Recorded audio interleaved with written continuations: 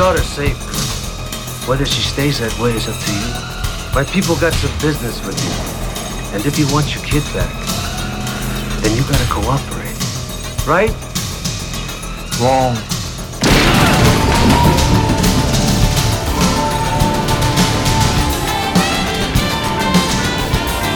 Welcome to Now Playing Podcast Review of Commando. You scared, motherfucker? Well, you should be. A review chosen by Sean Ray.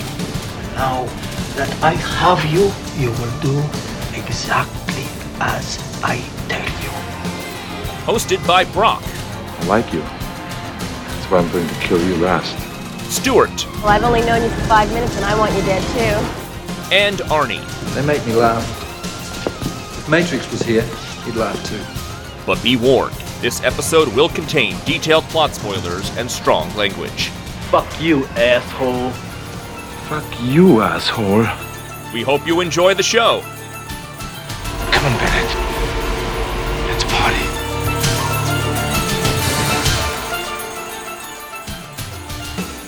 Today we're talking about Commando, starring Arnold Schwarzenegger, Rae-Dawn Chong, Alyssa Milano, Vernon Wells, Bill Duke, and Dan Hedaya. Directed by Mark L. Lester. This is Brock, co-host of Now Playing. And Stuart. And this is the Now Playing co-host who always podcasts Commando, Arnie. That's TMI. So welcome to our Commando podcast. First off, we want to thank our patron Sean Ray who requested this, but you might notice this is not on the patron feed. This is on our regular feed because we decided what a great idea to not only review Commando, but a bunch of other Arnold Schwarzenegger movies. It also helped that somebody else picked another Arnold movie, coincidentally. Within the span of like a week, we got both Commando and Last Action Hero. So it was like, okay, people want to hear us review some Arnold. So it's a little bit of a light time. We're fortunately done with Underworld. We can fill some slots with some Arnold action one-offs. Action being the key word. We're not going to be reviewing Twins right now. We're not doing Junior. Or Kindergarten Cop, which would be a whole other series in itself. But I think it's going to be a lot of fun going back and rewatching, or watching, depending on our point of view, some of these vintage Arnold Schwarzenegger movies. I hesitate to use the word classic because, I mean, it's going to come to no surprise to longtime listeners of Now Playing. I had only seen Commando for the first time in 2009. For this review, it's my second time seeing this because, as we've discussed many, many times, I did not watch a lot of these kinds of movies when they came out. And by the time I caught up to Arnold Schwarzenegger movies in the 90s, and I watched the original Terminator and, of course, T2 and all his 90s stuff, the 80s stuff, I didn't go back and watch. So this is only the second time I've seen Commando, and I guess I am theoretically the newbie in the Arnold Schwarzenegger vintage action one-off genre thing we're doing here. Oh, I got you beat. I've never seen Commando before. Or Raw Deal. Really? I mean... Oh, wow. These are new films to me. I saw the end of Commando, like the last 5 minutes of it, where they're walking on a beach because they were showing this movie before Star Trek aired in 1989 on my local Fox affiliate in Florida. But no, I've never seen Commando. I have seen virtually every Arnold 90s film. I saw most of them in theaters, but his 80s stuff is a blank for me. I'm a total newbie coming in. Stuart, have you seen this movie before? It was always on cable. You guys are weird. Like, this thing ran all the time.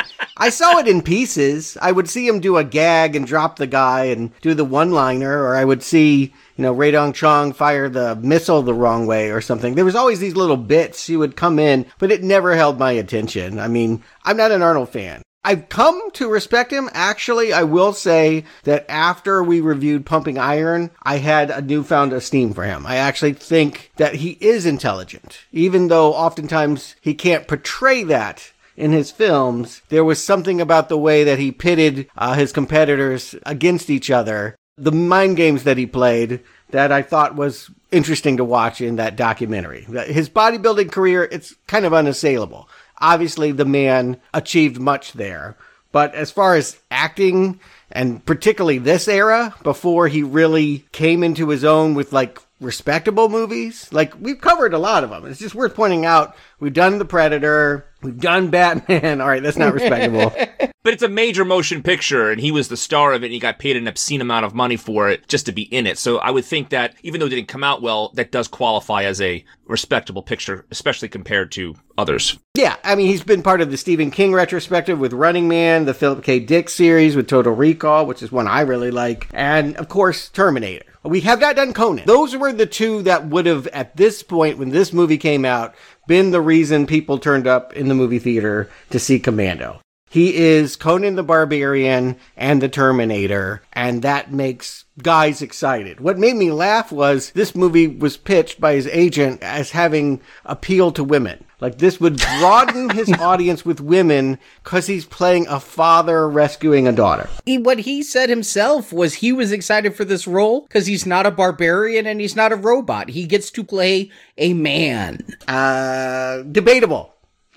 Okay, well, wait a second. I see his point, though. He does have a house. He does have a child. He owns a car. He doesn't have to steal things or swing a sword around or wear a loincloth. I think this is a win for Arnold here. Big time. Again, it's a pretty big stretch to say that he's playing anything relatable to a human being in this, or that he's particularly very good. The other thing that shocked me, and I can't unsee it now that I watched this film, is what they were going for was James Bond. At least that is what his agent kept saying, was this will be like your 007 adventure. We got your one-liners. We got the babe that you run into that joins she's kind of like a Roger Moore babe. Like, she's like maybe not a great Bond girl. Tanya Roberts in The View to a Kill is a good comparison. Not Honor Blackman, yeah. Yeah, for sure. I listened to the director's commentary on this. While I'm the newbie, I'm probably the one most excited here. I was very gung-ho for this. And the director,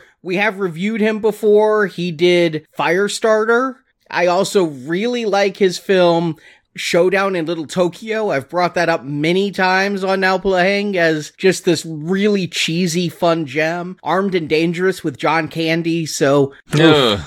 Don't forget Linda Blair in Roller Boogie. That was, I think, his debut. But I listened to the commentary, and yes, he kept bringing up James Bond in the commentary. I thought he was fooling himself, but all of the one-liners, which I just consider an Arnold Schwarzenegger staple, but he's saying all of these one-liners are trying to be like James Bond one-liners, and I could kind of see it. Totally. I guess there's that lineage there, but Arnold would certainly make bad puns his own. When I was watching this for this review, I was loving the James Bond type one-liners. I kept on thinking James Bond every single time he put out a one-liner. And as everyone knows, I love James Bond. So for me, even if it was a bad joke, I enjoyed it because he had a good knack at laying that line in and making it work. The editing and the way he set the line, bravo for Arnold. He has tons of quotable lines in tons of his movies. I think this is the first time that I can see in his career where he actually got lines like those. And yes, Arnie, he certainly made them his own later on. And Sean Ray did pick this movie, and his reason is he's like, it doesn't have the class or quality of Terminator or Predator, but boy, it's fun, and a prime example of why Arnold is a superstar. He may not be a good actor, but anyone else in this role, and you wouldn't be reviewing it. I have to agree. I have to think that it is Arnold that has made this film at all notable. It had been Patrick Swayze, I don't think so. I think Kurt Russell could have done this in his sleep, and especially at this time, he was coming off Snake Plissken right before Big Trouble in Little China. He absolutely could have done this role and done it very, very well. I think Stallone might have looked at this if he wasn't doing Rambo the same year, right? Rambo 2 came out the exact same year, and this is a definite counterpoint to that one. I'm not sure when this one came out compared to that one. I think this one came out in the fall, and Rambo came out in the spring, right? Let's just call it what it is. Arnold is an imitator. Arnold is the wannabe. Stallone is the biggest action star in the world when we're picking up here. Terminator or no Terminator, what Stallone could do when you rake in those international grosses is 3 times Terminator gross. And there were tons of it. I just want to point out, yes, this movie opened at number 1 6 months after Rambo 2. It ended up making $35 million. And Rambo made over $100 million. So, obviously. And what supplanted this at number 1 at the box office? Chuck Norris, Invasion USA. What followed after that? Remo Williams. What followed after that? Death Wish 3. I mean, it was just the era for this kind of thing. They were a dime a dozen. There's no reason from watching this movie to believe that Arnold would stand out from the pack. Well, Sean Ray has another reason for picking this movie outside of Arnold. He thinks it's a great example of screenwriting. Okay. In what context? Like actual good screenwriting, or that people can write a movie that gets produced? He says, quote, "This has a clear 3-act structure, and you can use it as a blueprint for young screenwriters to break down and can help them define the act breaks, themes, and character motivations are all clear, with the main characters revealing or discovering new and relevant information in each scene, with the stakes constantly rising." Okay, somewhere Sean is laughing. He has come on the show many times.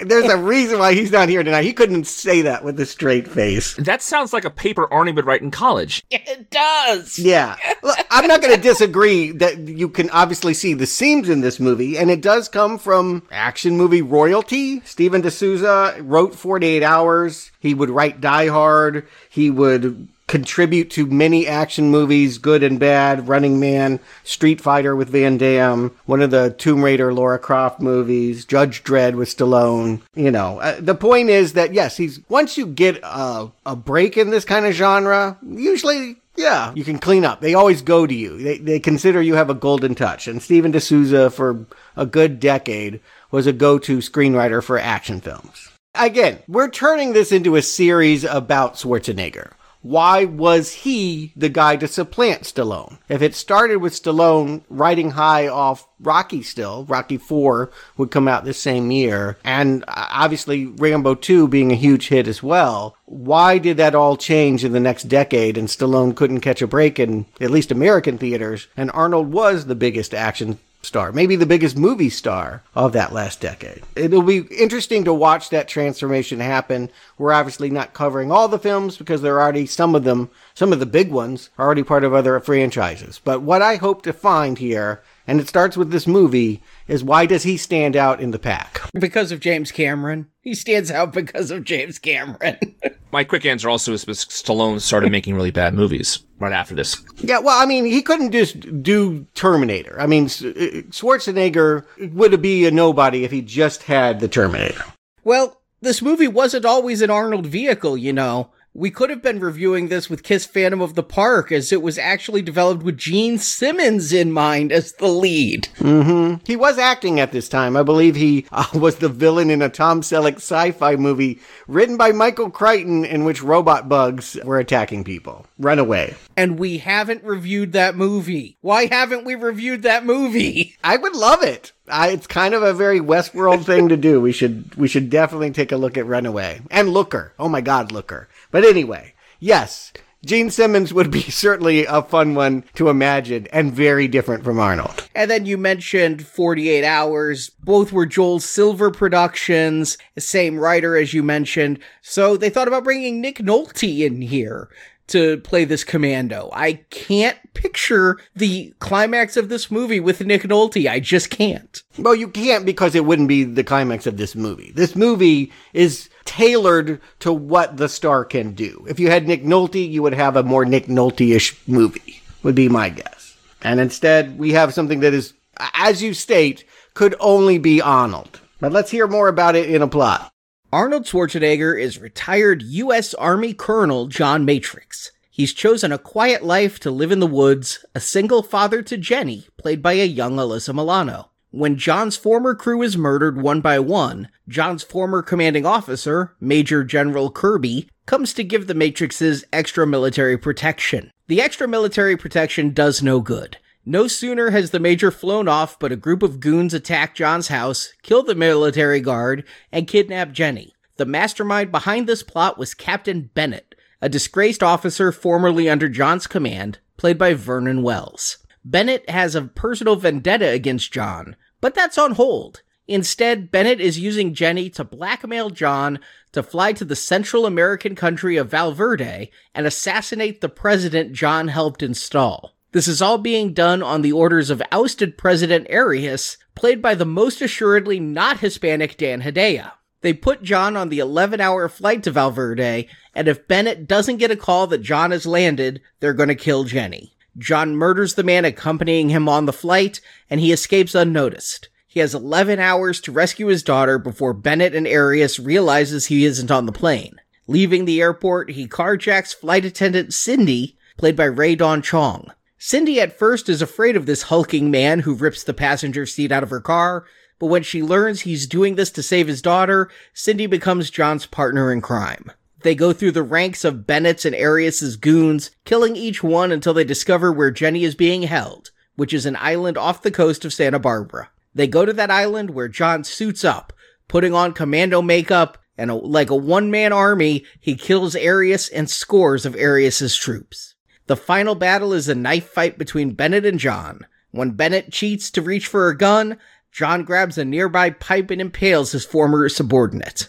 Jenny rescued, Major Kirby shows up to clean up John's mess, and Jenny, John, and Cindy fly off together as credits roll. That's amazing to me that you got so many names in there, because I watched the same movie you did and I didn't catch half of these names that you just said.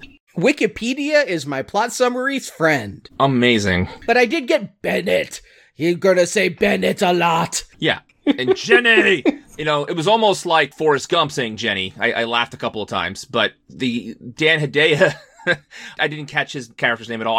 In my notes it says Dan Hedaya, Dan Hedaya, Dan Hedaya. It was supposed to be Raul Julia, who would have fit the role a little bit better. Joel Silver is friends with Dan Hedaya and said, no, you're going to take Dan Hedaya. Dan Hedaya at this time, of course, was on Cheers as Nick Tortelli, which is probably how I know him best, although the following year he would be in Running Scared, the underrated Billy Crystal, Gregory Hines, a cop buddy movie that, if you haven't seen that, that's worth watching. I remember liking it. And when this gets started, I was shocked. I thought for sure, I would have bet $100 million that this was a Cannon film. I remember the movie feeling like a Cannon film. They had that reputation, but it is not. It is my former home 20th Century Fox that I spent a decade working at. I did not realize this was in our library. No one ever brought it up, which is strange because I did have to watch all the old movies and censor them for television. But Commando, yeah, this is a major studio putting this out. It feels like they wanted to compete with Rambo. Sure. I mean, but also it's a kind of a bold move by a major studio to open their movie up with a garbage truck. That could be a major harbinger for the movie that's going to follow. Yeah, I think an inside joke, maybe. Yeah, maybe.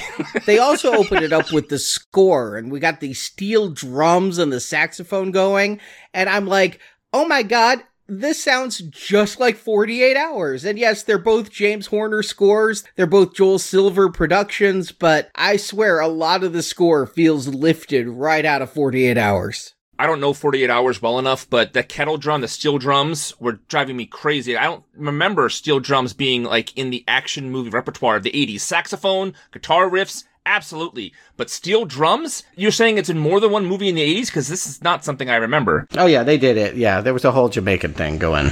This really was 48 Hours through and through, but Horner's his own worst thief. Tell me why this is happening. Why are these people being whacked? We'll find out that they were all in a unit run by Schwarzenegger. And so even though they actually want to hire Schwarzenegger because he was so good, they want to kill everyone else in the unit? Okay, this unit did a mission where they deposed a corrupt president and put in a American government approved president. This feels like the Nick Nolte movie. Like that actually trends with current politics of the Reagan era and would be like a political thriller drama that Nick Nolte would make. Right. So the lines are not drawn very clearly, but it is the deposed president who's behind all of this. And so he's assassinating everybody who was involved with his being deposed. Except Arnold. Well, I thought he was also killing those people because he couldn't find Arnold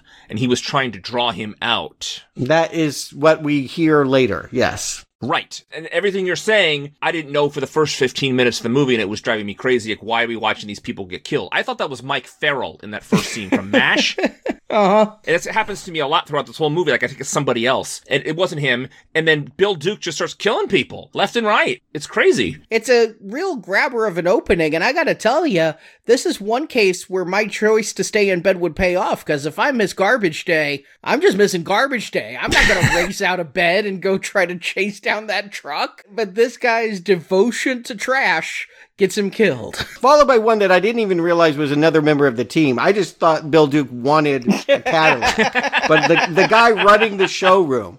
How does that work? You used to be part of like a elite squad and now you have a car dealership? Like, I guess that could happen, but just... Didn't he say they had different names and identities too? Like they're in this federal protection unit or something. And as far as I understand it, cars that are in the mall, like on mall floors, or cars that are on the showroom floor don't have a lot of gas in them, if any at all, for safety reasons. Right. Why would you even have the engine in it? Right. Really? I mean... No, I bought a car on the showroom floor. It had enough gas for a test drive. It had an engine. I mean... Well, I guess on the showroom floor makes more sense than a mall, but it just seems strange that, to me, that he gets drive right off the thing. He also, Bill Duke, in both those scenes, he has one-liners that Arnold would have the rest of the movie. Bill Duke stops saying one-liners, but they start them right away. He says the best thing about it is the price or something like that in the showroom, and the garbage truck one, I forget what he said. We won't. The guy was like, oh, I'm afraid you'd miss me coming out with the trash. Don't worry, we won't. And Bill Duke, of course, I mostly know him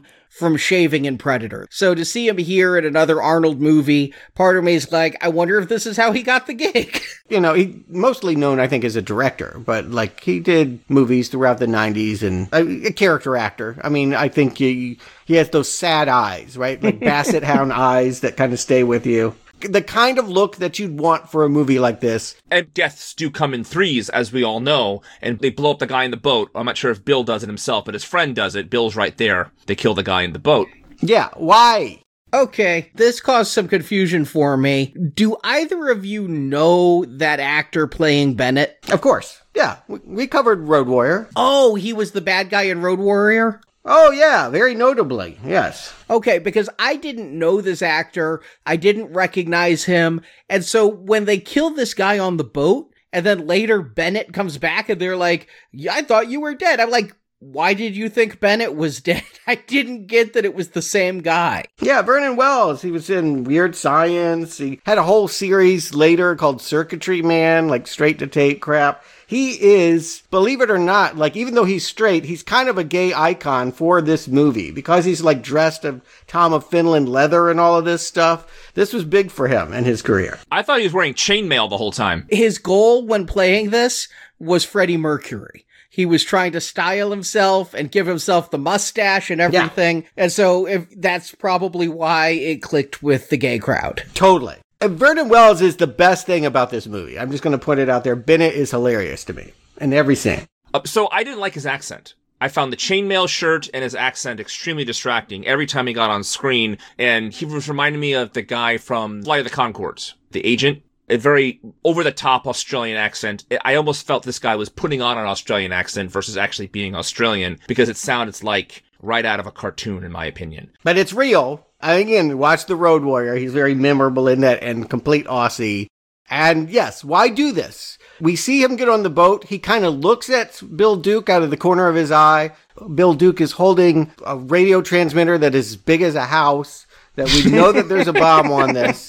Why go to these troubles to make it seem like Bennett is dead when, like, I'm talking like 8 minutes later, Bennett is going to come back and be like, I'm alive! I think later on in the movie they say he was also part of the unit. No, yeah, he definitely is. But why go to the trouble of pretending, like, why wasn't two guys enough when what you were really trying to do was kill the old unit? The other thing is he was part of the unit, but they talk about him being kicked out of the unit and disgraced. So I don't think he was part of the unit during the whole Valverde bit, but otherwise, why would the president cozy up to him? But no, I do not know why he got his houseboat blown up. More, I don't know how he got off the boat, because the way it's cut, you see him driving the boat at the wheel, and a fraction of a second later, you cut to the outside of the boat explodes. He is clearly on that boat when it's blown up. Yeah, it's all kinds of silliness. Obviously, what they really needed to open with was this Valverde mission. It would have been really helpful to see them depose the president, do everything, have a big action thing. But this wasn't that kind of movie. They didn't have that kind of budget for this one. This one's pretty cheap. I think, $8 million? And they ran out of money. We'll talk about it, and I'll show you where they ran out of money. But yeah, it's a fairly low budget. Even for a major studio, they didn't have the kinds of access. Arnold wasn't Arnold yet. And so he couldn't command the kinds of set pieces that you'd really want to open this movie with. And goddamn, I know you don't want to open this movie with him getting ice cream smeared on his nose with Alyssa Milano. Oh, come on. Those opening shots of his muscles made me weak in the knees. Those are some glory shots of bodybuilding. Oh, no, let's be clear. Maybe the most famous entrance in any Arnold movie is him carrying that tree. I remember that from the cable viewing. This is a big deal that he enters. Yeah, chainsaw in one hand, tree on his other shoulder. Yes. But then completely ruins it by playing with deer and like patty cake with the girl from Who's the Boss. So here's the thing, and the credits started coming on and the music underneath, it reminded me of an 1880s sitcom opening when people would smile to the camera and they'd do some bit with ice cream or with a telephone and they smile, starring Arnold Schwarzenegger, Alyssa Milano. And it was so funny. I was laughing out loud the whole time because Alyssa Milano was in one of them. I'm surprised that on YouTube, they haven't, like, put the theme to Family Matters underneath this, like a vignette. That log, by the way, I have in my notes here. Is that a tree branch? Oh, it's a log. No, it's a tree. No, it's a log. It's cut. Oh, wait, it could be a tree, though. Like, because it was so big, just like his muscles, it was like it's a strongest man competition on ESPN. Like, it was amazing that he was able to lift that. And then he was lifting his daughter, too. This guy is just a Hulk. He's a gigantic man. Yeah, absolutely. I mean, spoiler alert, that tree wasn't real. But, I mean, they're really selling him as the world's strongest man here. And it works. He comes off like Superman and then Super Dad. The fact that he's willing to let himself be corny with Alyssa Milano. You better like these scenes because it's all you're going to get of those two together, and that's the relationship that's going to drive the entire movie. Do you like these scenes? No, I do not. I'm reminded of Stallone when he visited the set of Masters of the Universe and pointed at Dolph and said, "You gave him lines." When he has to do this bit about, why don't they call him Girl George? Like, don't give him jokes. Don't let him near the Cream magazine. Just let him lift trees. Like, seriously, not Jenny. You don't need Jenny, right? Like, you use something else. I don't know what. Maybe a wife. It just makes me realize how different time is in 35 years because you couldn't get away with that Girl George line these days with the hero of the movie. But it's not even funny to Alyssa Milano then. Like, I mean, it's a bad joke and like he does not land it. And a question to ask, and I think it's really salient because I think we're going to see this in a lot of these Arnold movies. They don't give him women. I don't know that women find him attractive.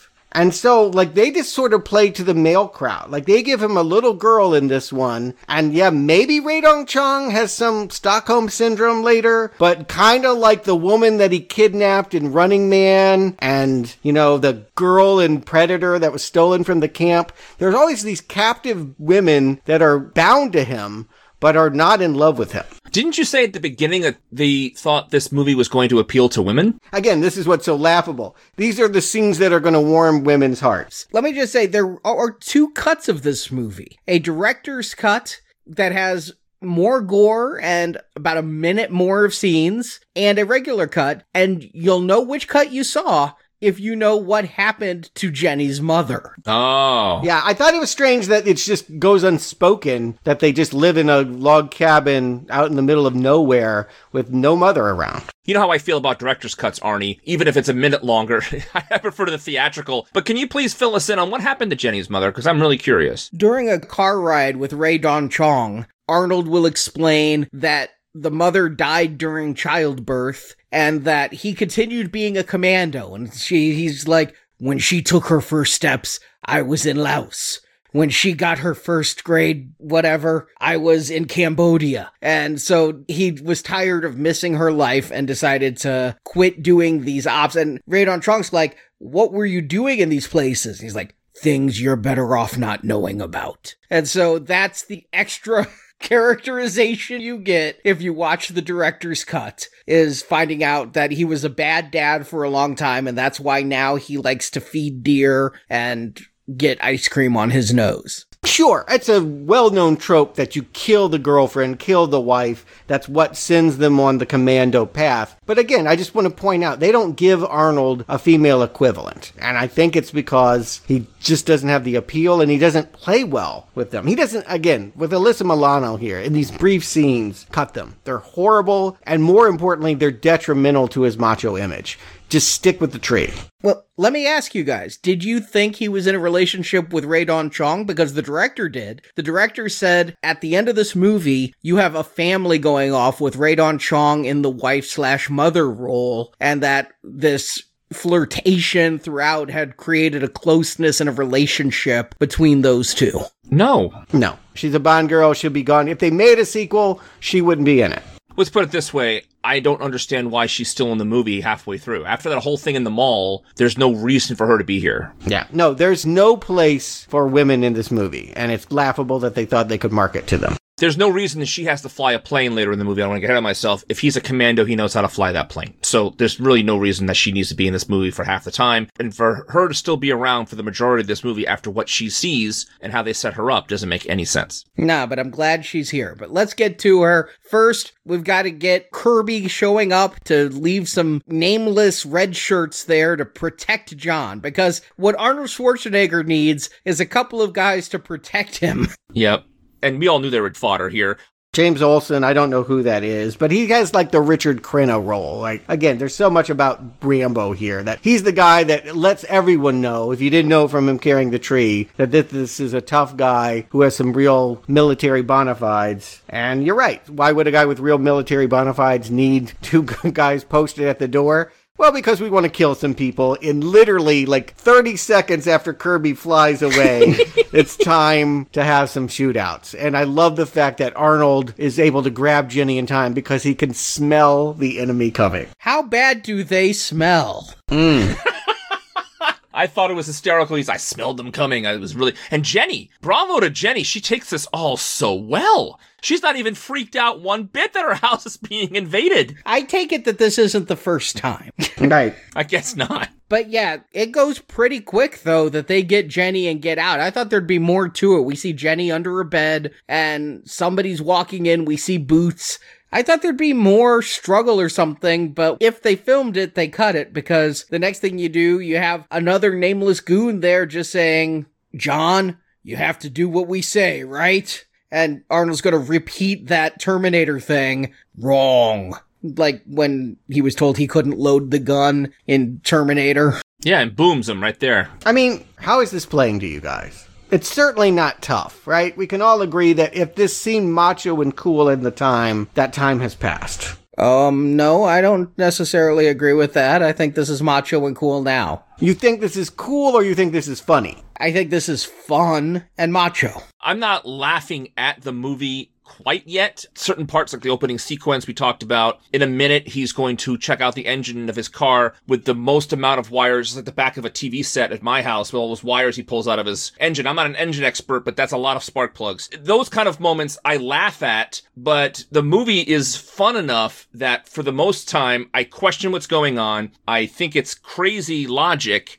but it moves. It has fun to it. I don't think the people who are making the movie are trying to make a very serious movie here, Stuart. I think they understand the movie they're making, and they're getting away with a lot more than I think you're giving them credit for. No, here's what I'm reading. We had a really serious movie. It was going to be about Contras and the Middle East conflict and had Nick Nolte. And then we got stuck with this ape, and we had to just turn it into one-liners and silly pratfalls. And that's what it has become. So it's kind of funny to see how dumbed down and just like cut and dry the scenario is. I see. To me, the whole thing is kind of a joke, like a dad joke. To me, I'm taking it seriously. I'm not laughing at this movie. What I am shocked by, and this is something that's probably going to be repeated as we cover more Arnold movies, is how much he does ape Terminator. He's like, I'm not a robot, but he's certainly acting like a robot, and he's certainly got a gun storage that old Terminator from the recent film would envy. So I'm appreciating this film. And, I'm sorry, but taking that car and rolling it downhill without an engine, that's just some good stunt work right there. That's also really stupid. Like, if you missed them, which he clearly did, and there was a good chance that was going to happen, you just end up rolling over. So, good job there. I thought the Flintstones when he did that. I was laughing my head off that he Fred Flintstones that car. But I agree. What was his goal there? He was going to drive an out-of-control car down a hill to try to ram them. All he had to hit the brakes, and it didn't work. I think he was just trying to catch up. Yeah, to be clear, Arnie, you think that this is as good as an action scene these days. That's what I mean about taking it seriously. I'm taking it seriously as I would a syndicated TV show action scene. I mean, I'm not laughing at it. I mean, I don't understand why you guys aren't quick to call this garbage. It's obviously garbage. Like, right from the get-go, this is a really bad film, which we could have a really good time with. That's what I want to emphasize. I'm not coming here as a hater, but I am coming here to throw tomatoes. Okay, so I think the director really helps this movie stay away from being complete garbage, because I think the way he shoots the action scenes, the way the editing is good, the scene setups are good, the choreography of the fights are good. I think he's not appreciated enough for why this movie isn't complete garbage. I'm not saying this is a great, clever movie like Die Hard action movie, but I am laughing at the parts that deserve to be laughed at, but I know what I'm getting in here for, and the pace and the direction and the shot setups are keeping me involved enough that I'm not hating it right away.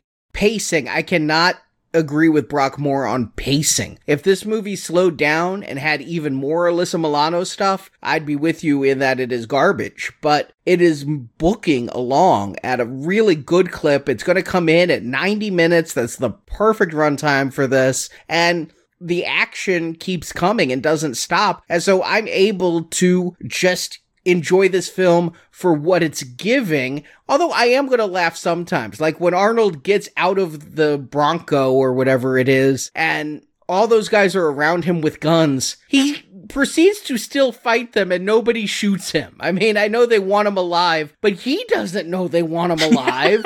So, I mean, Arnold is going to do a few moves in here that I smirk at and go, oh, isn't that quaint? But by and large, I'm going to be reviewing this movie for what the movie is giving and taking it very seriously. It's a fun action movie that you find Arnold as a credible dad, military, what? Commando. I mean, he's a commando. I can't even finish the sentence. I mean, again, his acting is so bad here. When he's hit with that tranq dart and, like, tries to get knocked out, like, so bad. Like, you would fire him. If he didn't look the way he looked, you would fire him. He cannot act in this movie. No.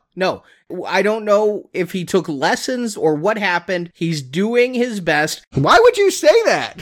Why would you say he's doing anything? He literally looks unrehearsed, like untrained. Maybe I say he's doing his best because I'm influenced by the director's commentary, where there were discussions about him really trying and working on performance and things like that. But, you know, here's the truth of it.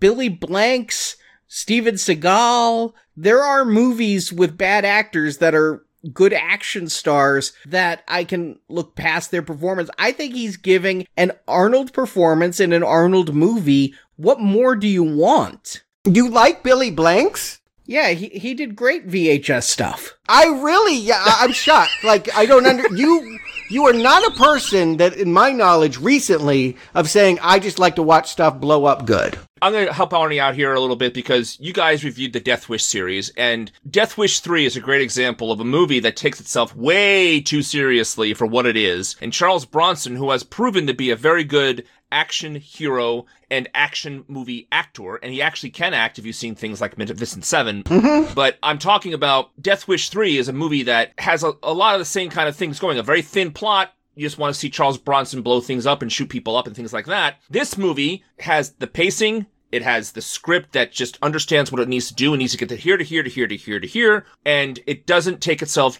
to want to be more than it is, whereas a Death Wish 3 does. So therefore, I'm still going with this because this movie completely tells me what's going on. We watch horror movies. We have terrible actors. And we have terrible lighting, and especially in those early 80s ones we reviewed here at Now Playing. But we can enjoy an early slasher movie for what it is. I'm enjoying this one for what it is. And all I'm asking is that you admit that it's bad. It's like, again, those slasher movies are bad. These are low-grade entertainment that's fun to kind of, in a nostalgic way, go back and laugh about. Like, when you go back and see The French Connection, that's a good movie. Good action movies from any era hold up.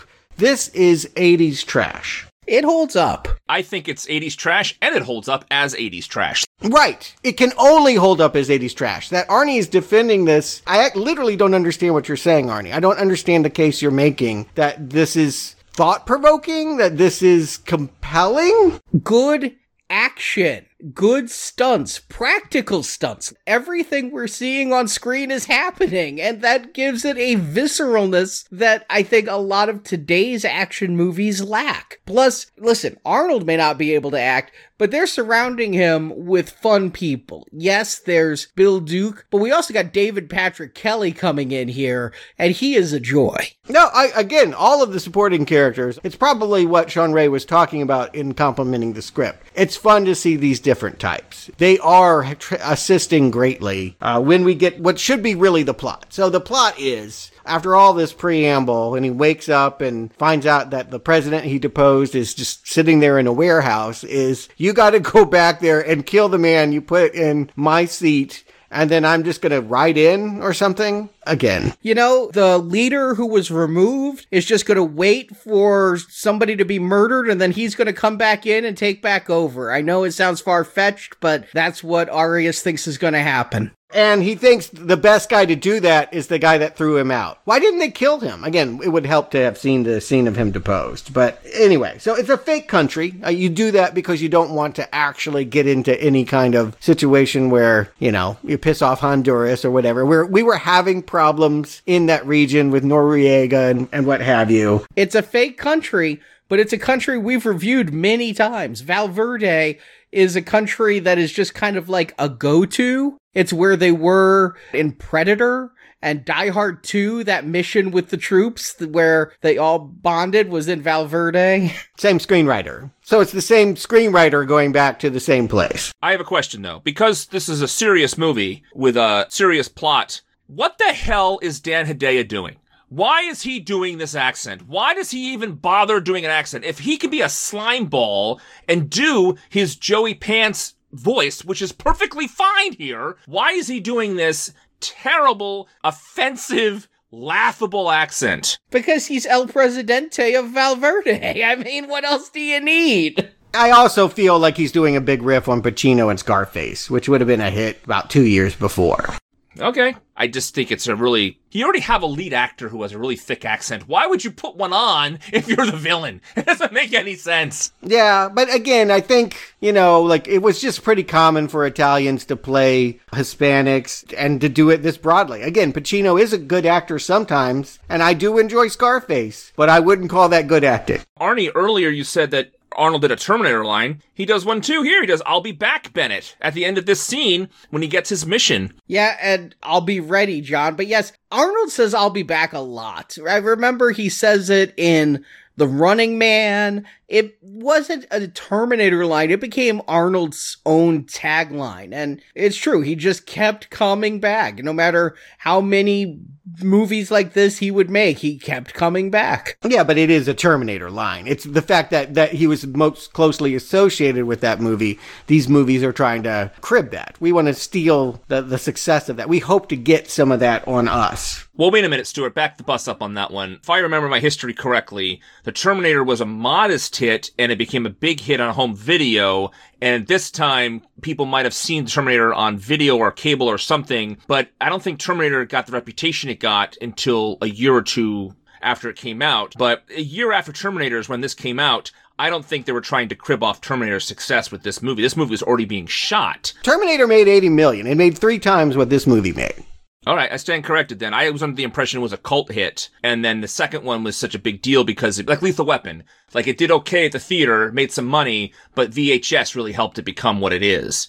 Yeah, and doing okay means $60 million for Lethal Weapon. Again, like, this thing is a wannabe. It is not the hit that Terminator was, or even close. All right, I stand corrected then. But right after that scene with the people in the forest, and they get all that exposition and set up the plot, here is where I think the movie really starts to work, Stuart, when he gets on the plane with that gigantic man and asks for a pillow and blanket, which I felt was so sweet. Oh, because he plays with deers and eats ice cream, he needs a pillow and a blankie for the plane. And then the movie really finds its footing and starts to become a lot of fun. But I want to talk about this plane sequence because I didn't realize he was going to escape the plane. I mentioned earlier, I saw this movie once in 2009. I remembered nothing of it except the log. So I was like watching a brand new movie, and I said to myself, why would you want to sit next to a dead man for 11 hours? Why don't you think this through a little bit more, Arnold? You have an 11-hour flight. Why on earth would you want to sit next to a dead man? But he escapes the plane. Oh, man. It is just such a throwback, though, this whole thing. I mean, they just walk through security. They don't have to take off shoes. They don't have to show tickets. Remember when you could just go to the gate with somebody who was flying away? Yes, September 10th, 2001. Well, no, even before then, they stopped letting you go to the gate unless you had a ticket. And then when they're on the airplane, they're like, we're getting ready to take off. Put out your cigarettes. I mean, it is just, I understand that for anybody older than us listening, they're like, but it's just such a throwback because I forgot that era existed in my lifetime with ashtrays on airplane seats. But I agree with you, Brock. I thought this whole movie would take place in Valverde. I mean, it's called Commando. I thought it would be like Predator. Arnold will be in a jungle. Yeah. Acting like a commando. Obviously, he wouldn't be bringing down the president the way Dan Hedaya wants him to, but I didn't see him escaping the airplane either. But more to the point, it feels like a mistake we never go there. That feels like a weird thing that we introduce a president that he's supposed to get to that we never even see. That's weird. So Arnold has a great throwaway joke right here. The flight attendant says, any carry-on luggage? And he says, just him. It was great. It was perfectly said. And then a few minutes later, when he covers up with the blanket and says, don't disturb my friend, he's dead tired. That was a knee slapper. The dead tired, that pun.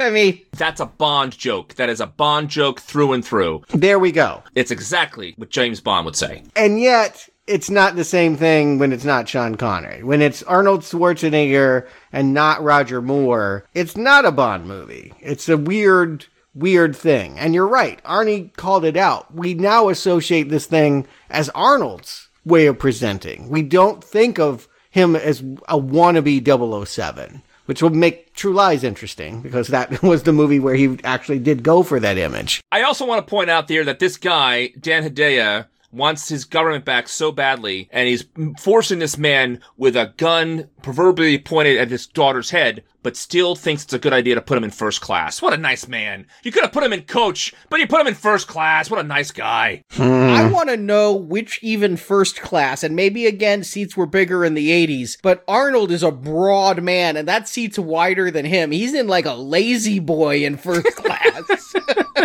But he knows his way around an airplane. He can go straight from the lavatory to the luggage carrier where there's a dog for no reason, and the next thing you know, he's on the landing gear. They wouldn't take off unless Arnold was in his seat. Well, what I don't know if it's real, Stuart, I look to you. You lived in LA for a long time. Are there marshes near LAX? If you're taking off from LAX, can you land in a swamp? Yeah. Okay. Certainly, yeah. There's kind of grassland. And I imagine back then it was even more undeveloped around there. But yeah, that wasn't totally unrealistic. I kind of like this as a ticking clock. You know, we're in the era of no cell phones, so theoretically they have to wait for this plane to land 11 hours from now in order to find out that he's escaped. One of those movies that would just be completely, you couldn't make it today. Yeah, right. That he has 11 hours to find his daughter. It isn't the mission I wanted. I agree with you. I'd rather go to Valverde and team up with the president and, stop coups and all of that. But if that's not what we're doing, and if it's supposed to be Daddy saving Alyssa Milano, okay, well, let's see how that goes. Arnold chooses to jump off the plane once it's in the air. It doesn't make any sense to me. He jumps on and off cars, luggage barriers and things at the airport, and it's really funny how they edited it because it's clearly a stuntman jumping on and off, and then you see a close-up of him. That made me laugh every single time, and I was loving every second of it. And then another laughable part is he's at a crowded airport and yet is able to find the short little man on the telephone. The whole thing is completely bombastically stupid, but at the same time, I'm loving every single second of it. It's nothing less than I would expect from Arnold in an Arnold movie, though. I mean, even when he's not in Terminator, he's the Terminator, right? He's able to do these things. And yes, again, David Patrick Kelly just giving a very fun performance here, but he's going to stop his evilness in order to hit on a flight attendant for a little while who's clearly on the phone trying to go out with somebody else. And man, you know, you hear these stories about what it's like to be a woman and how guys can just creep on you, but it takes watching a movie like this to really drive it home. Yes, he's quote unquote hunting Slash, and yeah, she's having none of it. But here's the thing, I'm having none of it either. Like, she is, I'm gonna say the fun almost immediately gets punctured with the introduction of Cindy. The thought was a bubble-headed Bond woman at this point, that they were dingbats, they were not Jinx by any means. They could not compete and be a part of the action. So you have to have this. Yeah, because she's a flight attendant who has a cool car, she's just going to kind of get stuck in this plot. And then maybe, just maybe she falls in love with him at the end or something. But that doesn't really seem to be the point. Rae Dawn Chong is my favorite part of this whole movie. This movie would be a Red Arrow without her. Oh my God. It is a Red Arrow with her. Why would you say that? She has the funniest lines in this. She is saying what I am thinking so many times, only she's saying it funnier. Her ad-libs in this movie keep me laughing out loud. The moment she steps into this movie, it is given a burst of energy that runs straight to the end. I love her in this film. Okay, those were ad-libs? Those weren't in the script? Because it seems like those were in the script. No, they just would film her going and going and going and pick the best. And yes, it should be said that her claim to fame is she is the daughter of Tommy Chong, of Cheech and Chong. I don't know. I guess I need a doobie because I really just do not find her funny in this movie at all. I feel like she is a real buzzkill and a retro, unnecessary throwback of the kind of bad parts women got in action movies like this. I completely disagree with you, Arnie. Rae Dawn Chong is the part I don't like about the rest of this movie. Horrible. I think she's what I turned off on when I was watching it on cable. When she shows up, it's like, off. Goodbye. She was in a few movies at this time. I remember very much watching her in Soul Man. I remember watching her in Tales from the Dark Side, the movie. But the thing is, with her performance here, I think nowadays it's a screenwriting trope that they call out the BS before the audience can. They call it self-referential. Here, I found a couple of her lines about the macho thing fine. One line would have been fine. The fact that she kept on doing that and you're telling me they're ad-libs kind of pisses me off. I thought it was just bad screenwriting. You're telling me that's the funniest stuff that they put it in here? I think the less we have of her character, the better, because the longer she's in the movie, the less sense it makes. I'll agree that it's a stretch that she sticks around after he no longer needs her car. I'll agree with that. But I like having her here. I watched this movie twice, both cuts, and both times it really hit me how much I enjoy her levity. Because, again, as mentioned, Arnold can't act. So by giving him somebody to be stoic against allows Arnold to be funny by being the straight man. I don't think she's a much better actress than him. Again, but she has to play the bimbo. So, like, it's just not a fun part in my mind. I didn't see her as stupid. I didn't see her as stupid either. Like, the one line I think that was the best one she had was, "I've only known you for 5 seconds and I want you dead," or something like that. That was a funny line. But her character, when they get to the mall, tells the cops, "I'm in trouble, I need help." And that's what a smart person would do. That's what I hope all three of us and everyone listening right now, I hope you would do when you have the opportunity, even though they're mall cops. There's still people who are in an authority position at that time that can help you. She did the right thing. And then after that, why she's around beats me. I'll give you this. It's fun to see the Galleria in this era. It's fun to see, a practical fight, swinging around on bunting and, punching out mall cops. Doesn't make Arnold look tough, but it makes me laugh. The scene that I said every so often Arnold does something that I just have to roll my eyes and chuckle. The one here is where there's like 10 security guards on top of him. And not even Arnold would be able to get out from that, right? I mean, he's just got over 1,000 pounds of security guard on him. But yet, all of a sudden, they all fly back as he just, like, stands up. It's a total incredible Hulk moment. And I had to chuckle out loud. And also, when he rips the phone booth with David Kelly in it out of the wall, that was a funny moment. And just to see David Kelly trying to dial somebody from a payphone as Arnold is just pulling it out from the wall. This is fun. So here's what I'm trying to dial into. Are you saying that these moments are incongruous with the movie you're enjoying? Or are you just, like, not admitting that the whole movie is this dumb? I'm saying him throwing off all those guards is incongruous. Him doing the phone booth stuff is perfectly in line with the movie. Yeah, but like, why wouldn't the little guy fire more than one shot at Arnold? Why would he hesitate shooting? Was he even shooting at Arnold? Was he shooting at security guards? I couldn't figure that out. What is he doing here at the mall? There's something about passports. This feels like a drop storyline, but there's something about he was going to get a bunch of passports for a lot of money and maybe pick up some slash.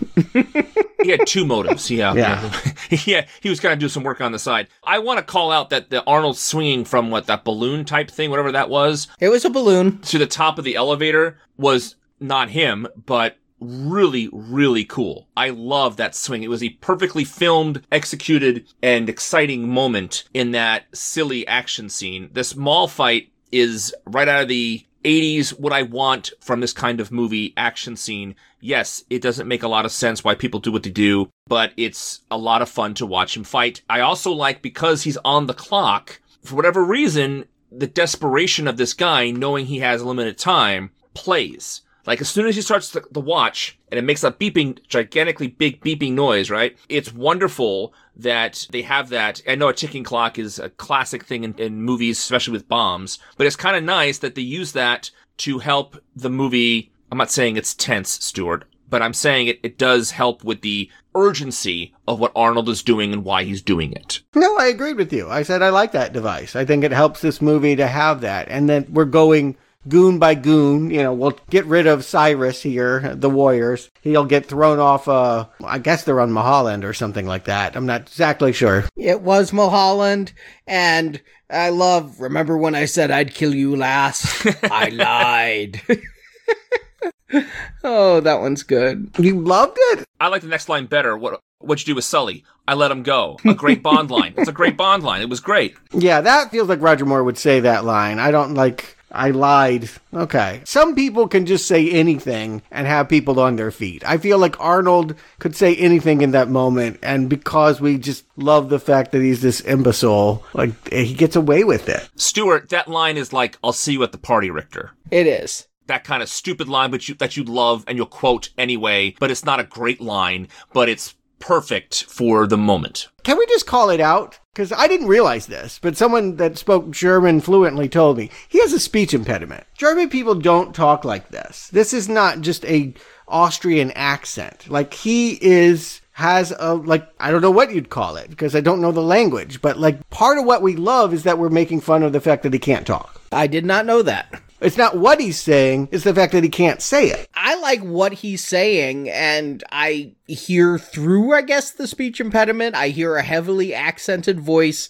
saying funny lines. Yeah, I don't think in these instances I can knock him too much. Like, coming up very soon, in fact, that stupid Green Beret exchange, that he can't say that line very well. That kind of line, I'll agree with you. It seems forced because he's having trouble getting the lines out. But these one-liners, I think he's doing absolutely fine with them. More, we are watching a career-defining performance is what we're seeing. Because he may have been big in Terminator, but he wasn't doing this. We are seeing a Schwarzenegger persona that will persist through every movie we're going to be reviewing here for a while. And again, I think it's a valid question to ask, is that a good thing? Like, why is that a good thing? Because it's so Schwarzenegger, like, to me, like, we've already talked about, he's a bad actor. Like, I'm going to argue he can't move. Like, the other people are doing these stunts because he's got the grace of an elephant charging. Like, he can't do any of this stuff. You're watching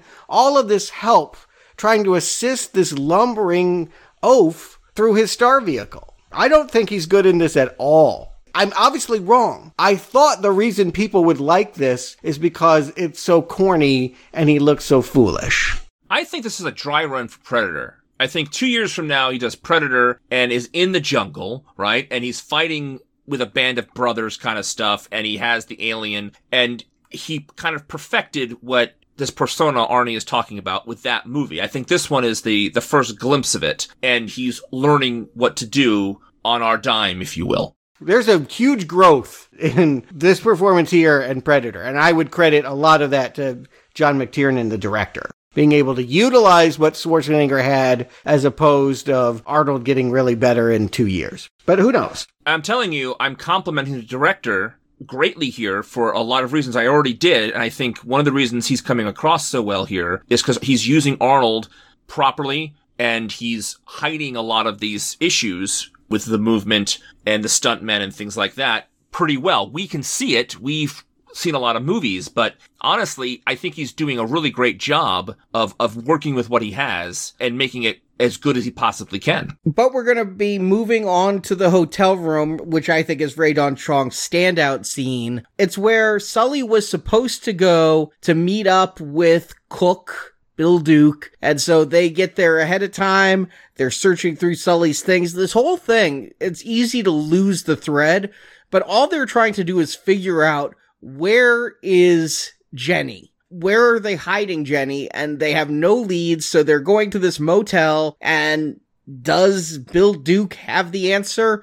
No, but he's going to have a hell of a hand-to-hand fight. Yeah, let's be clear. No one's trying to figure out the mystery or how they get from A to B or whatever. It's purely how cool is the goon, how good is the fight. Here, this one's a little weird. I do like Bill Duke, but what kills him? I don't even get that he ends up skewered here. He gets thrown, into either a piece of furniture or a piece of, wall decoration and gets impaled. Yeah, it's kind of gross. I'll give him that. It's violent. It makes you kind of recoil. But I don't feel like this fight was great. I had trouble with this fight. At moments, it was great. The two titans going against each other. I didn't think they needed to burst into the wall next door with the couple making love. And then he gets impaled on something that's inexplicable. Why didn't the next door neighbors call the cops? So the same reason that when they were garbage men and blew the guy away in the beginning of the movie, no one in the neighborhood heard the gunshot. There's no cops in this movie at all until there are. So it makes no sense. And these instances, this whole motel fight, it strained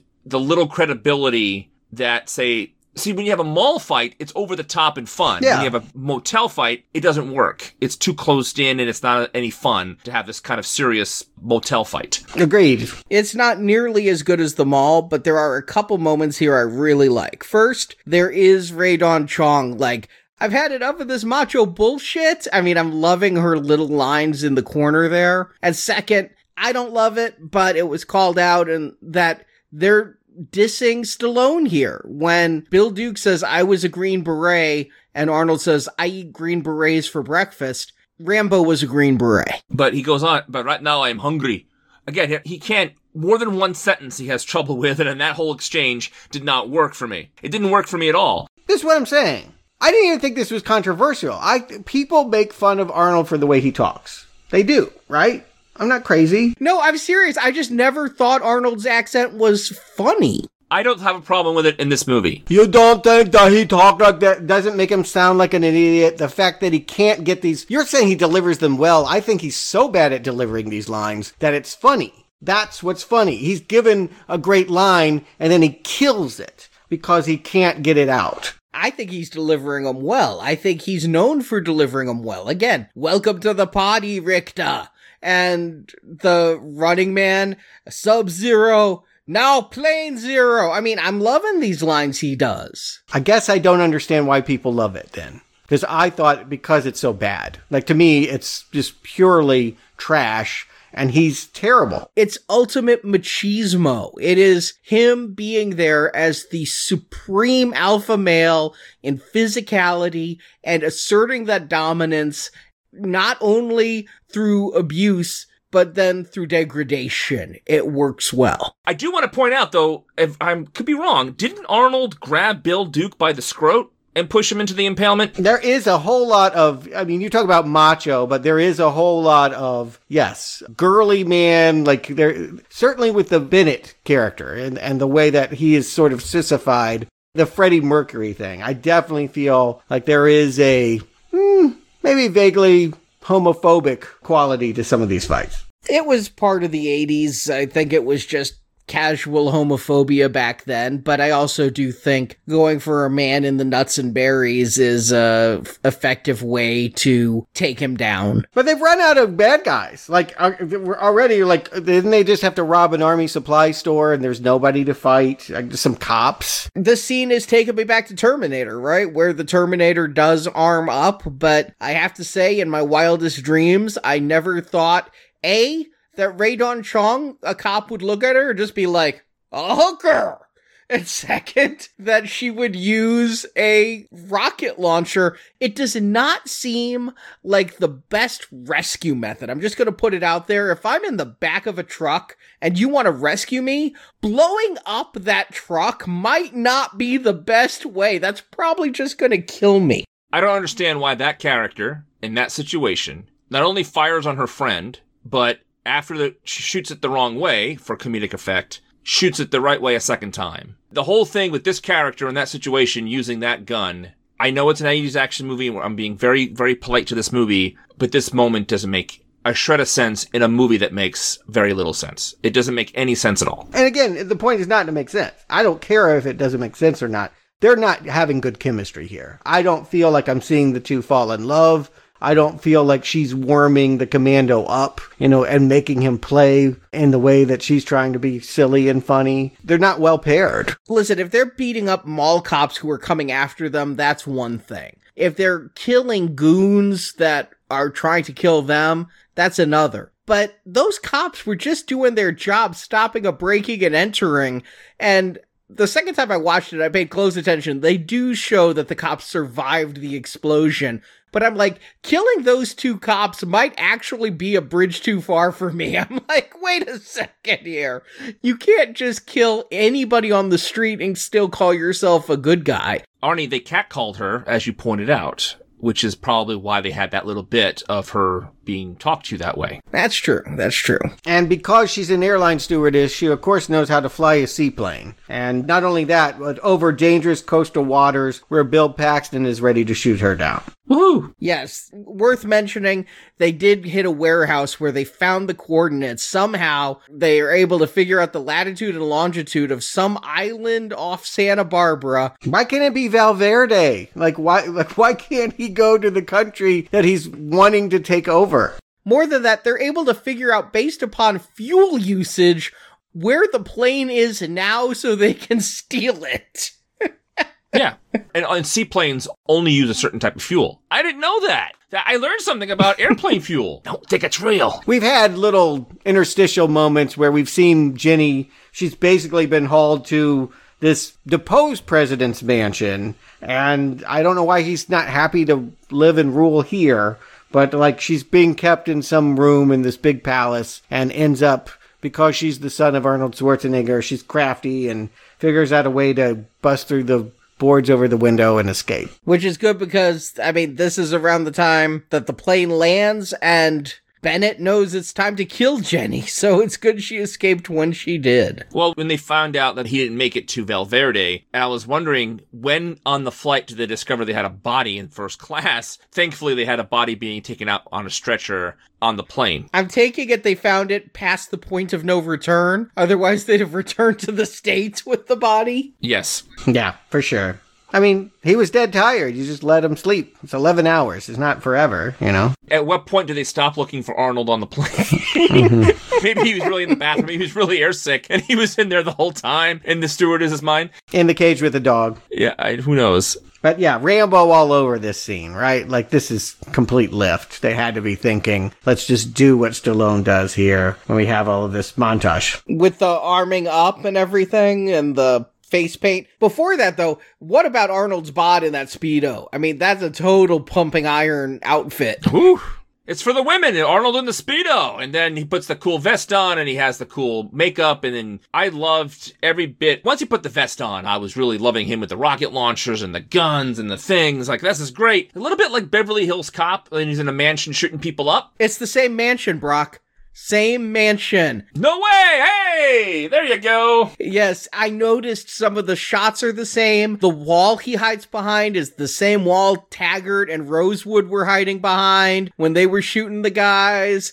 They filmed in the exact same mansion, just a handful of months apart. It made me think of, again, Scarface in the way, like, even the way he's on the staircase there and gets shot. Like, I guess he didn't have a giant globe that said, the world is mine, but it felt like they were really riffing on that. Here, this reminded me of UHF. That scene, I know they're ripping up Rambo in UHF, where he's shooting all the guys, but here Arnold is not even taking cover, and people are shooting at him, and nothing is even coming close, and he just points his gun. He shoots like 5 guys in a single shot. It's just hysterical to me, and this time I'm laughing at the movie, but it's just a trope of movies of this era, how millions of bullets are flying and nothing hits this guy. Yeah, and wall-to-wall carnage. I mean, this body count is really, really high. 109. It might be bigger than Rambo First Blood. And I think Rambo killed, like, the entire country of Vietnam. And, like, whatever's going on in this island, more dead bodies.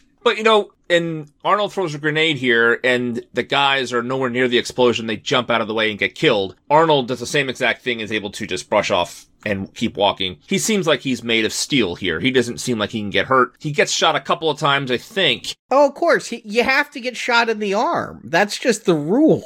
Yeah, he goes into that barn and they think they shoot it all up and they think they got him and he comes down swinging with a pitchfork or whatever. Like, yeah, I mean, I get that this is how you build a mythical hero creation. Arnold's got a great body. The physical presentation of him is how they're trying to make this work. But if the thought was James Bond, this is an epic fail, right? Like, this is not a good Bond movie. No, this is not a Bond moment. Bond sometimes uses, especially in the 90s, he used a machine gun more. But yeah, that's not at all. But I love that shack, the garden shack with the pitchfork and all the garden tools and stuff. I thought that was a lot of fun. It was silly and absurd and... just like this movie, right? I mean... Right. Exactly. Oh, yeah, he's throwing saw blades like frisbees and severing arms. And he scalps the guy. He scalps the guy with it. It needed more of this, right? Like, I feel like there's a few and far between. That's why I thought canon films. I thought the whole movie was Death Wish 3 craziness like that. But it's really only a small, we're talking about 30 seconds of the whole climax here. Is that kind of crazy kill. If you watch the director's cut, you get more of it. Like, some of the kills, they were MPAA censored, so sometimes you get to see people kind of just embellish their deaths a little more. I understand that when Arnold cut the one guy's arm off, he then was trying to sell the director, I should take this arm and beat him with it. But the director thought that was a step too far. It would be too far, but being too far is, again, what I'd argue I like about this movie. Like, I like this movie in how it reminds us of a time where we believed in these kinds of myths. Like, it's over-the-top quality is amusing now. And so, yeah, I like certain moments in this climax. They make me laugh. But again, I'm really struggling to conceptualize how you guys are seeing this as a fun action movie. Now, when we get past all of the Valverde president and troops, we finally get in the showdown with Bennett. And here I mentioned they ran out of money. This was not what they'd intended to do, was this boiler room fight. But it's literally all they had the money left to do was to quick improv or workshop an ending where these two could face off, and that otherwise they just wouldn't have a finished film. I gotta tell you, this is my least favorite part of the whole movie. This whole movie leads up to this fight, which I don't really care about. They can tell me all day that he has a grudge against Arnold Schwarzenegger, or inferiority complex, or a jealousy, or whatever he has towards Arnold and that character, but I don't care at this point. I don't want this to be my climactic fight. I don't care enough about Bennett as a villain that it warrants this kind of drawn-out battle. I think Bennett's great. Again, I think this character is more fun than Arnold, but they didn't set this up properly. We needed to see the scenes where they had the falling out. We needed to understand this rivalry. They needed to wait a while before he came back from the dead. There's so much that they got wrong with setting up Bennett. And now we got to spend 5 fucking minutes of them throwing each other around a boiler room. Yeah, this is too much of one thing is the problem. What gets me is earlier Bennett's like, of course I'm afraid of John. I'm smart. And he's so smart here, he's throwing his gun down when he's obviously got the upper hand and could just shoot Matrix in the head. And like, I'll do a knife fight with this guy I'm so afraid of. I mean, come on, it's sexually charged. The whole knife thing and all that. He's clearly got one for Arnold. At one point he says, if you shoot your head out, I'll shoot it. And then Arnold does that exact thing, and he doesn't shoot him at all. And then at the end of this thing, it's the worst one-liner in the whole movie. Let off some steam, Bennett. It's lame, it's dumb, it doesn't make any sense. It's a steam pipe. It doesn't make it good.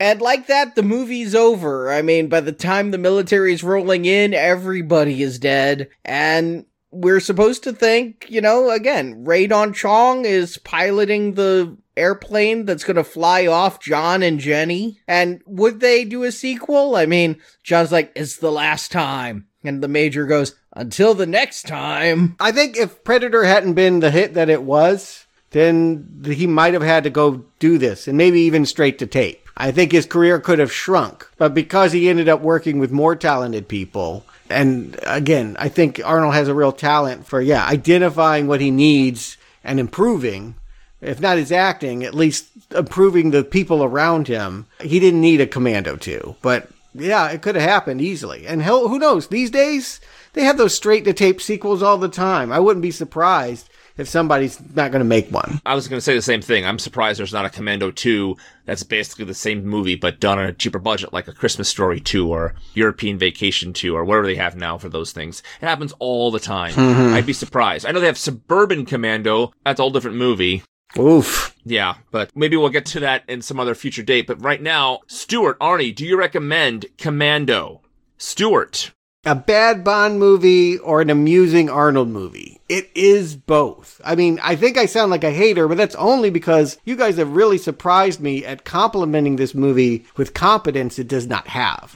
This movie is fun because it is bad. It is a brown arrow. It is fun because it is a retro throwback to a time when we believed in this shit, but we never should have. Like, again, it's a nostalgia trip. If you are a fan or lived through the 80s, you can appreciate how silly this movie is. But again, what they were striving for, trying to get like an adrenalized, exciting movie that plays to audiences now, appeals to women, any of this stuff. No, this is a really, really terrible film.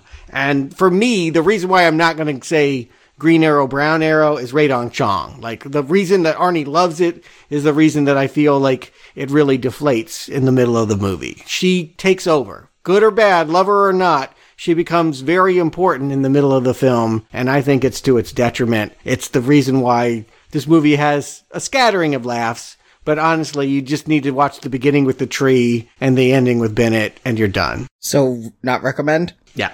Arnie. When I got done watching this movie, I realized what Sean Ray said while picking this movie is pretty much my review. This movie, I don't want to oversell it, because what it is a middle-of-the-road 80s action film. It's not a standout in any regard except of its star. There were so many of these being made at the time, and as Sean Ray said, if this didn't have Arnold in it, I don't think that it would be talked about so much. God knows we're not talking about those Chuck Norris missing in action films as much as people are talking about Commando. And Chuck Norris is still a name, but he's not Arnold Schwarzenegger. And this could just fall right in there. And if you enjoy 80s shoot 'em up, the bigger the gun, the better the movie type of movies with, as Sean Ray said, it goes down easy, has fun violence, and awesome one-liners. If that's what you like in an action movie, this has it for you. But there's so little in here that's a standout. There's very little here that makes me go, this is the one. Stuart was shocked that I've enjoyed the film as much as I've had, but I would be shocked if there's anybody for whom this is a favorite movie. Like, what is it about this movie that would put it above Red Heat or something like that? I guess we're going to find out because we're going to be reviewing some of those, but I just don't see anything that makes this a cut above your 80s actioner. Rae Dawn Chong, I thought she added a lot of humor to this, and she was a good comedic performance. Arnold, just the gruff one who the lines just bounce right off of. So I enjoyed this movie, and it is a Green Arrow, but it's just, an okay movie that's worth watching. It's fun, and that's as much as I can give it. This is a brown arrow for me all the way. I think this is the first time I've ever given a brown arrow to anything we've ever watched here at Now Playing. It's an historic day. I had a lot of fun watching this movie because it's so bad. It's stupid and dumb, but I had such a good time watching the action scenes.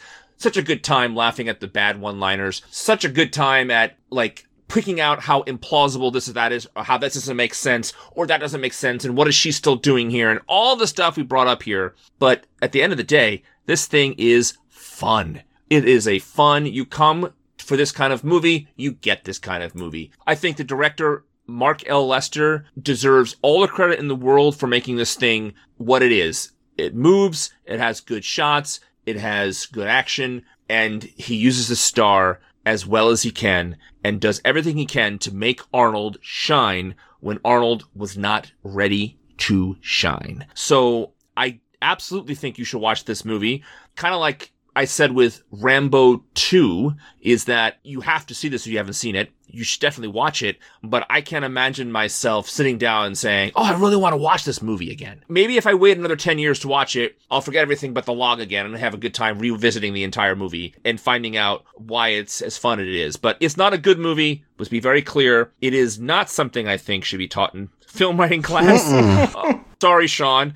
But it's a brown arrow, but for the purposes of our show, a green one at that. Yeah, and that's what I thought we could all maybe rally around. Arnie, you're saying it's not brown, it's green. It's green. Okay, that's a weird one for me. But you like Arnold the best out of all of us, probably, my guess. I think so, and I think that's why I'm kind of, even though I hadn't seen this, I'm here as a newbie fan. That's why I wanted to listen to the commentaries. I want to do the research on these movies. Even though I haven't seen some of them, I have enjoyed even the bad ones that Arnold has done. So, at least through the 80s and 90s. Maybe not all of the 90s. We're going to get to some that are just painful, I know. Yeah, I know what you're saying, Arnie. Arnold Schwarzenegger is a big movie star for a lot of people. He is their favorite movie star for a lot of different reasons. And I'm looking forward to moving on through his early career into his pinnacle when we talk about the movies. Which one is next? Which one are we doing next, guys? That would be Raw Deal. I haven't seen that one yet either, but hey, if it's anything like this, I'm highly optimistic. But that's next Tuesday. We've got something else in mind for this Friday.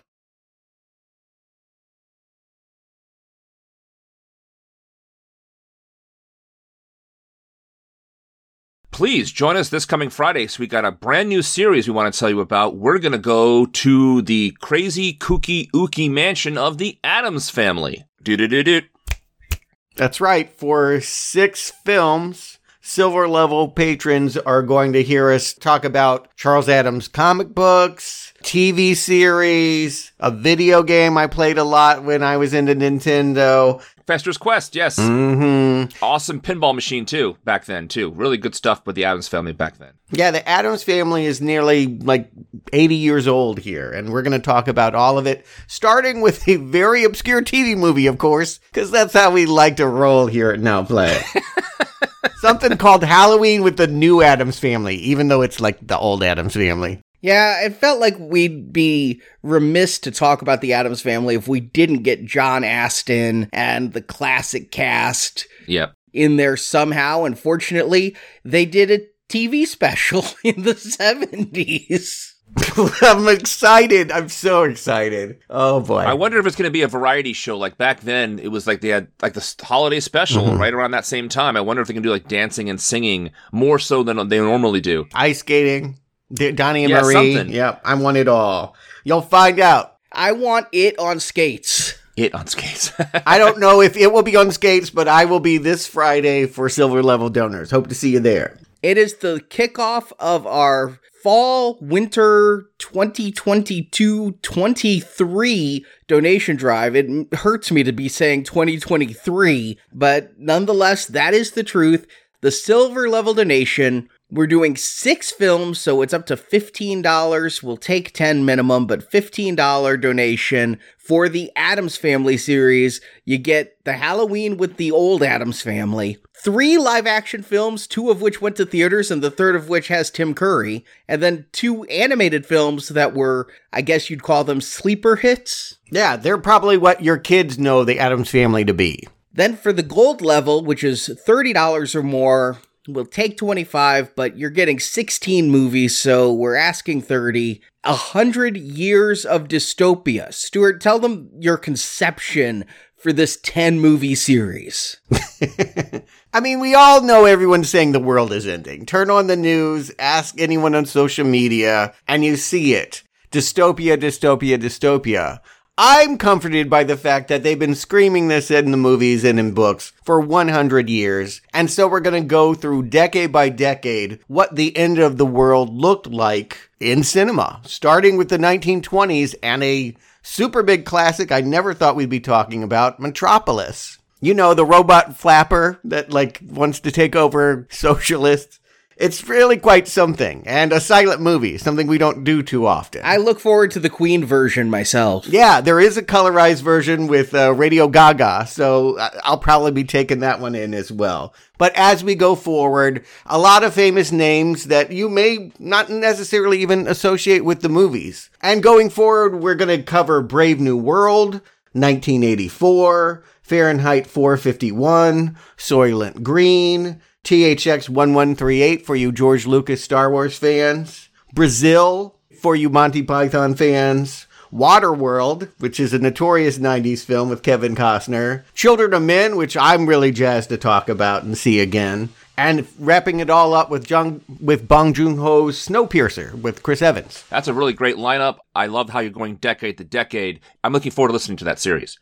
Yeah, if the world doesn't end, we'll all get to hear it through March of next year. And if those movies are new to some of our listeners, while I've heard of every single one of those films, I have seen 1 out of the 10. Oh my. So I'm going to be completely new to everything except Soylent Green. Oh, you haven't seen Waterworld? Why would I see Waterworld? It's good. It's so underrated. Yeah, it's actually really good. It's a bad reputation. That movie is much better than its reputation allowed. Completely agree. I was back in the theater then the day, and people were arguing with me back in 1995 about how they were wrong about it's a good movie. I agree. It's Mad Max 4 before Mad Max 4. And then for the platinum level, we're doing 4 movies. We normally do 3, so this is going to be $40 or more. You get a highly recommended trilogy, The Wicker Man.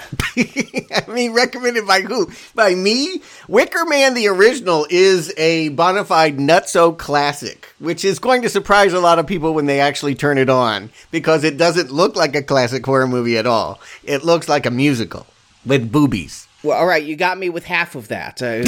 Yeah, me too. Rock wants the musical, I want the boobies. Yeah. I like boobies plenty, but I don't want my chocolate and my peanut butter there. I don't think boobies should be in musicals, but that's okay. Yeah, horror musicals about festivals on islands, no less. The Wicker Man from the 70s, its official sequel, The Wicker Tree, and its notorious remake with Nick Cage and the Bees, Wicker Man 2006. The Wicker Man with Nick Cage is probably the first meme I ever saw, or one of them, because that thing was notorious all over the internet. So if you don't know exactly what we're talking about, just look up Nick Cage, Wicker Man, and you'll know the meme. And notorious is the perfect word. Looking forward to watching that movie along with you guys and listening to your show. Plus, a movie that's very inspired by The Wicker Man, but is maybe much more contemporary and beloved, Midsummer. We're going to close it out in the midwinter with a recent follow-up to Hereditary that got a lot of people talking. So all of that, plus we are bringing back retrospective series from years past in anticipation of new sequels. We are bringing back Evil Dead.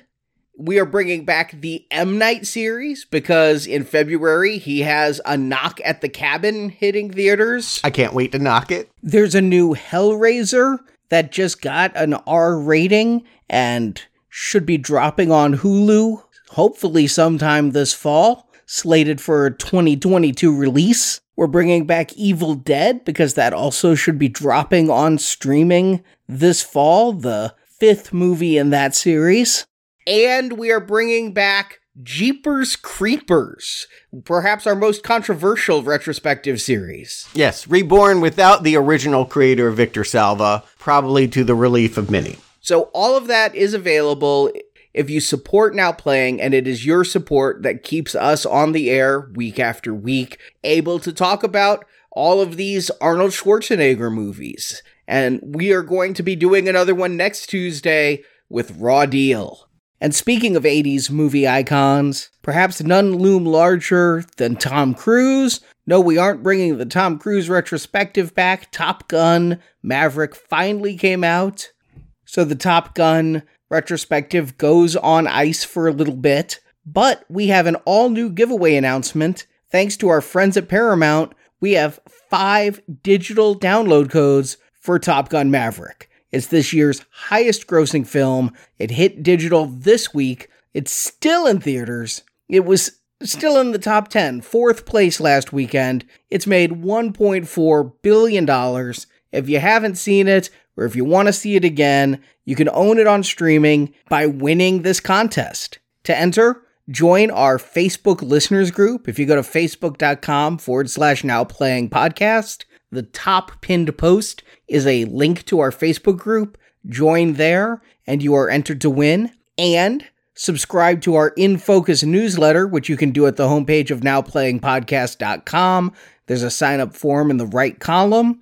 If you do that, you're also entered to win. Do both. You have 2 entries to win one of these 5 copies of Top Gun Maverick, and we will announce the winners on September 1st. And thanks to Paramount for giving us these codes to give away. And Brock Stewart, thank you for joining me. Until next time, when we'll be back.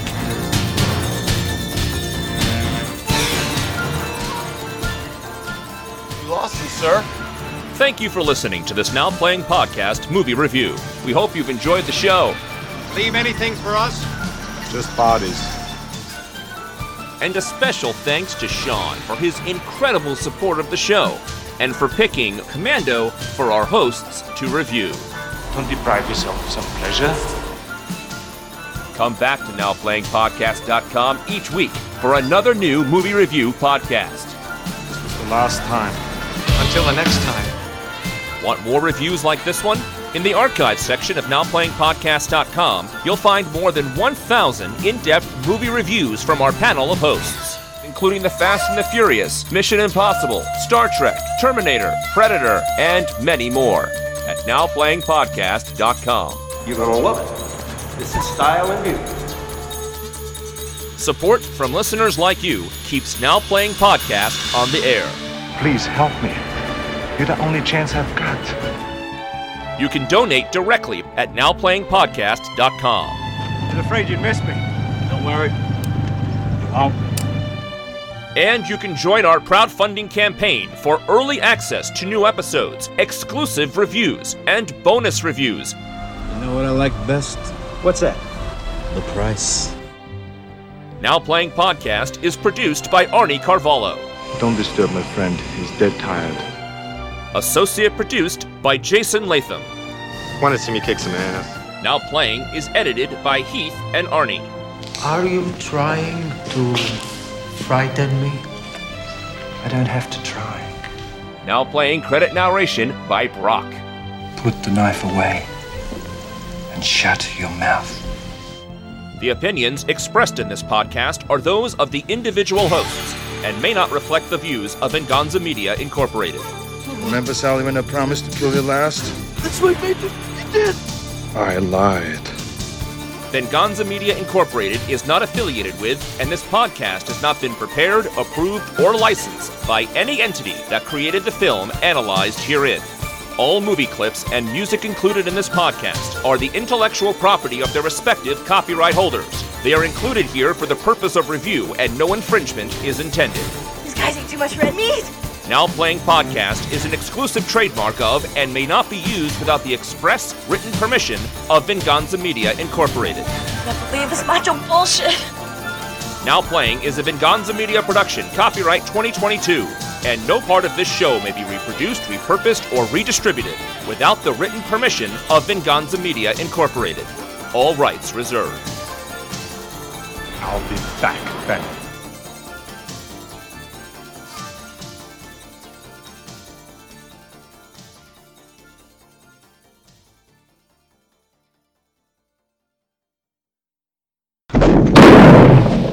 Major General Kirby comes to give the Matrixes extra military protection. I really had to ask myself, would that be Matrixes or Matrices? It's hard to say because no one has ever had the last name Matrix before.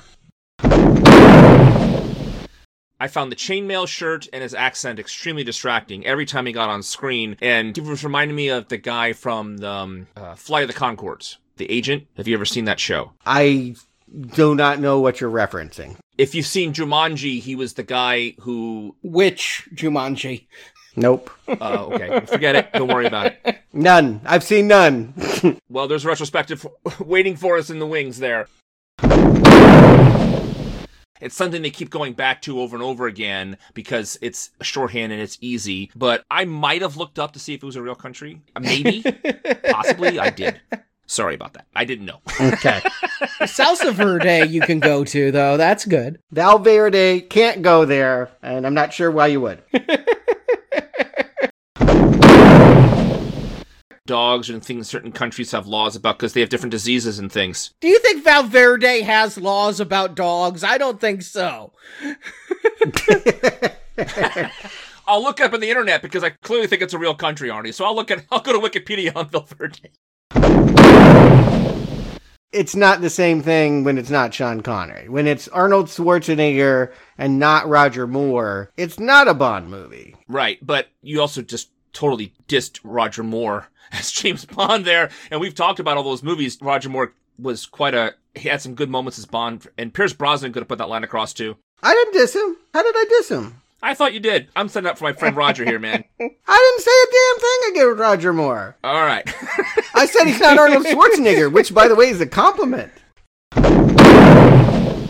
Team up with the president and, stop coups and all of that. But if that's not what we're doing, and if it's supposed to be Daddy saving Alyssa Milano, okay. You said coups. C-O-U-P-S. I thought you meant C-O-O-Z, and I'm like an 80s slang for a hoochie. And I was like, what the hell are you talking about? Oh my. Yes. Well, I would think that you would know me by now that I would not refer to anyone as coos. But before we get to Cindy. Or before you get to Cindy. That coos. I don't think we're going to get to Susie in this movie. Yeah. That coos. She's a fucking coos. See, you didn't think I would say it, but I did. There you go. You threw us a curveball there, Stuart. Going for a man in the nuts and berries is a effective way to take him down. Nuts and berries, isn't that redundant? Twigs and berries? Nuts and berries? Twigs and berries would be better. Nuts and berries. There we go. It's redundant. That's a trail mix. What are you doing? It's a steam pipe. It doesn't make it good. What would make it good is if Alyssa Milano busted in with Teen Steam. Gotta let it out. Gotta let it out. Am I the only one that worked out to that? In the world, you're the only one. I don't know what that is. Oh. Was that Billy Blanks also? I'm just curious. Anyway. No, yeah, Alyssa Milano. It was her exercise tape. Teen Steam. He was doing Team Steam while I was doing Tybo. There you go. She was in a few movies at this time. I remember very much watching her in Soul Man. I remember watching her in Tales from the Dark Side, the movie. Brock's back for one episode and we get a Soul Man drop. I love it. Yeah, well, there you go.